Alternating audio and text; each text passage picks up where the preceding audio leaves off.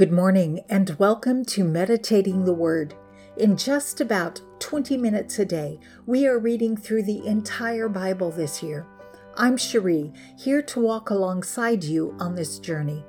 If you have just found us, you can either continue from here or go back to day one and start from the beginning. Regardless of how you choose to travel with us, I'm so glad you're here. We are in the last month of our journey through the Bible. This is day 344. Today we are reading Romans 11 through 13 from the World English Bible. Ready to hear what God has for us today? Let's go. Paul's letter to the Romans, chapters 11 through 13. I ask then, did God reject his people? May it never be. For I also am an Israelite, a descendant of Abraham, of the tribe of Benjamin. God didn't reject his people whom he foreknew. Or don't you know what the scripture says about Elijah? How he pleads with God against Israel. Lord, they have killed your prophets. They have broken down your altars. I am left alone, and they seek my life. But how does God answer him? I have reserved for myself 7,000 men who have not bowed the knee to Baal. Even so, too, at this present time, there is a remnant according to the election of grace. And if by grace, then it is no longer of works. Otherwise, grace is no longer grace. But if it is of works, it is no longer grace. Otherwise, work is no longer work. What then? That Israel seeks for, that he didn't obtain, but the chosen ones obtained it, and the rest were hardened. According as it is written, God gave them a spirit of stupor, eyes that they should not see, and ears that they should not hear, to this very day. David says, let their table be made a snare, a trap, a stumbling block, and a retribution to them. Let their eyes be darkened, that they may not see. Always keep their backs bent. I ask then, did they stumble that they might fall? May it never be. But by their fall, salvation has come to the Gentiles, to provoke them to jealousy. Now, if their fall is the riches of the world, and their loss the riches of the Gentiles, how much more their fullness? For I speak to you who are Gentiles. Since then, as I am an apostle to the Gentiles, I glorify my ministry, if by any means I may provoke to jealousy those who are my flesh, and may save some of them. For if the rejection of them is the reconciling of the world, what would their acceptance be but life from the dead?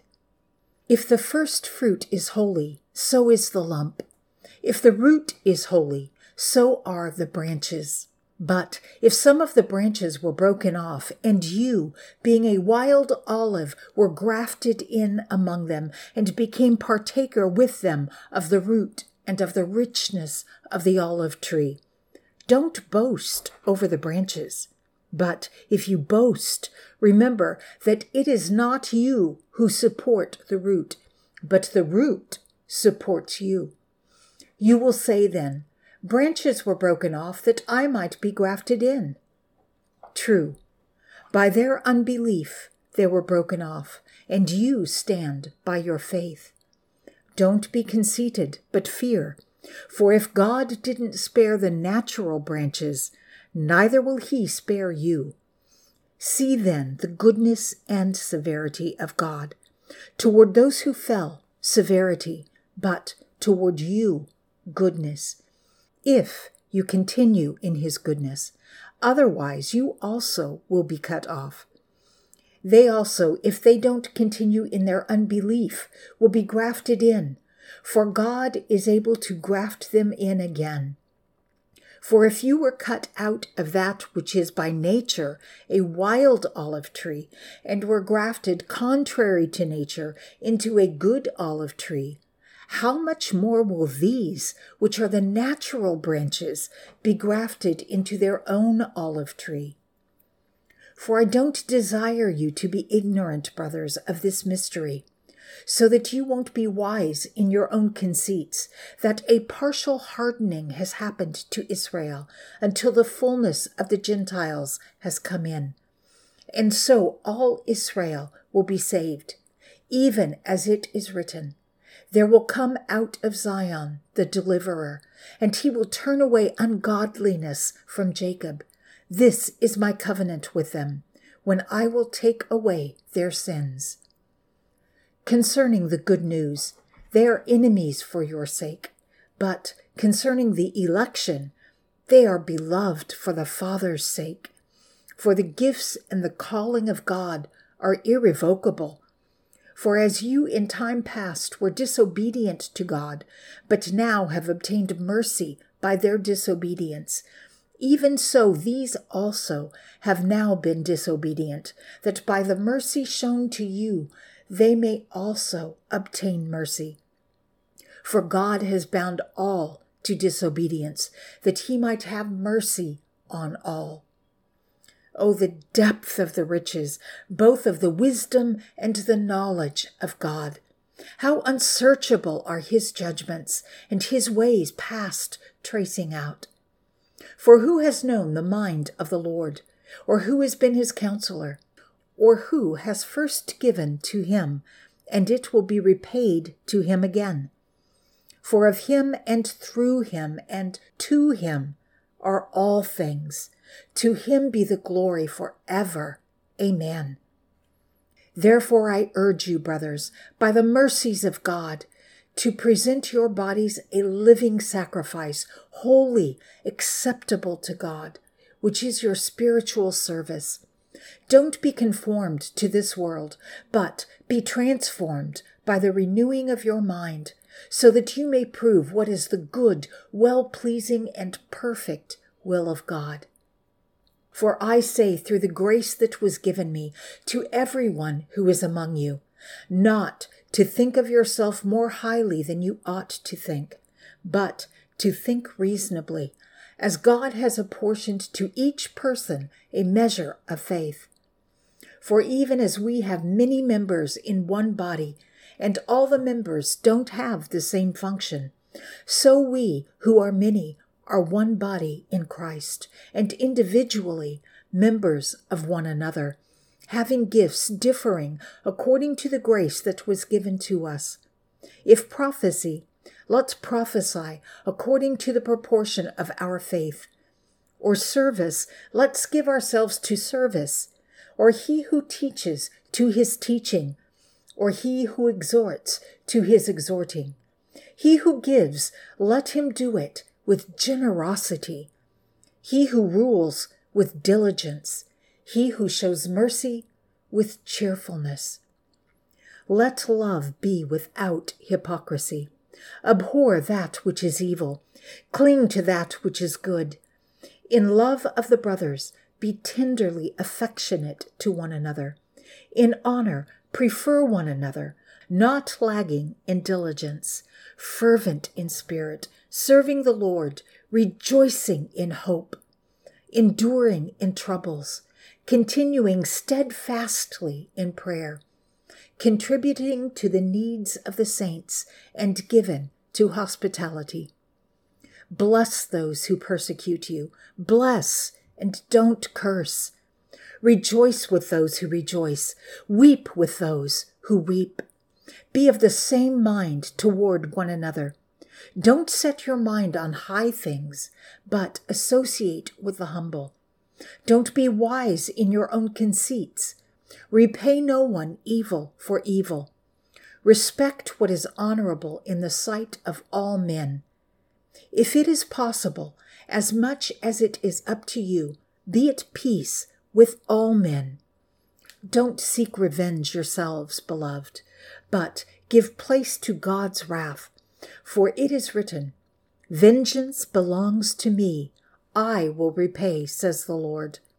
Therefore, if your enemy is hungry, feed him. If he is thirsty, give him a drink. for in doing so, you will heap coals of fire on his head. Don't be overcome by evil, but overcome evil with good. Let every soul be in subjection to the higher authorities, for there is no authority except from God, and those who exist are ordained by God. Therefore, he who resists the authority withstands the ordinance of God, and those who withstand will receive to themselves judgment. For rulers are not a terror to the good work, but to the evil.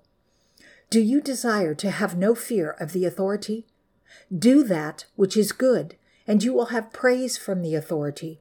For he is a servant of God to you for good. But if you do that which is evil, be afraid, for he doesn't bear the sword in vain. For he is a servant of God, an avenger for wrath to him who does evil. Therefore, you need to be in subjection, not only because of the wrath, but also for conscience sake. For this reason, you also pay taxes, for they are the servants of God's service, continually doing this very thing. Therefore, give everyone what you owe. If you owe taxes, pay taxes. If customs, then customs. If respect, then respect. If honor, then honor. Owe no one anything except to love one another, for he who loves his neighbor has fulfilled the law. For the commandments, you shall not commit adultery, you shall not murder, you shall not steal, you shall not covet, and whatever other commandments there are, all are summed up in this saying, namely, you shall love your neighbor as yourself. Love doesn't harm a neighbor. Love, therefore, is the fulfillment of the law. Do this, knowing the time, that it is already time for you to awaken out of sleep. For salvation is now nearer to us than when we first believed. The night is far gone, and the day is near. Let's therefore throw off the deeds of darkness, and let's put on the armor of light.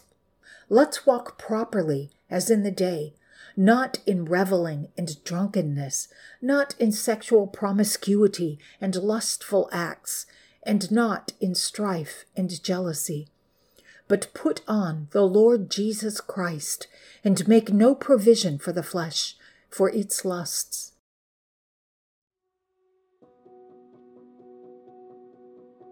Father God, we are grateful for the Jewish people, your chosen ones, through whom our redemption came.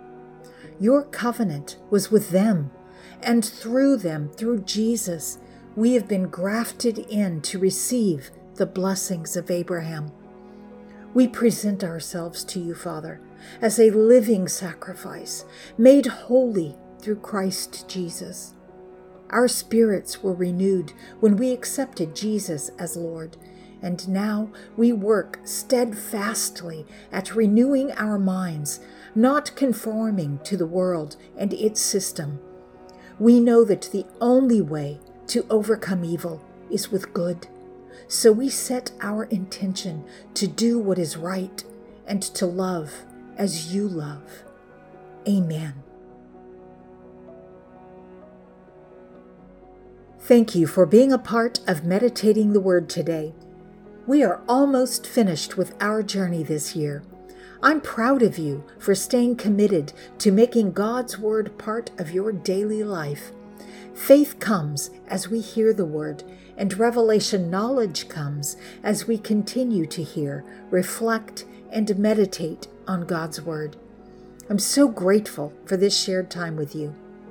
This is Cherie, reminding you that you are in my prayers. I look forward to seeing you again tomorrow. Until next time, be blessed and be a blessing.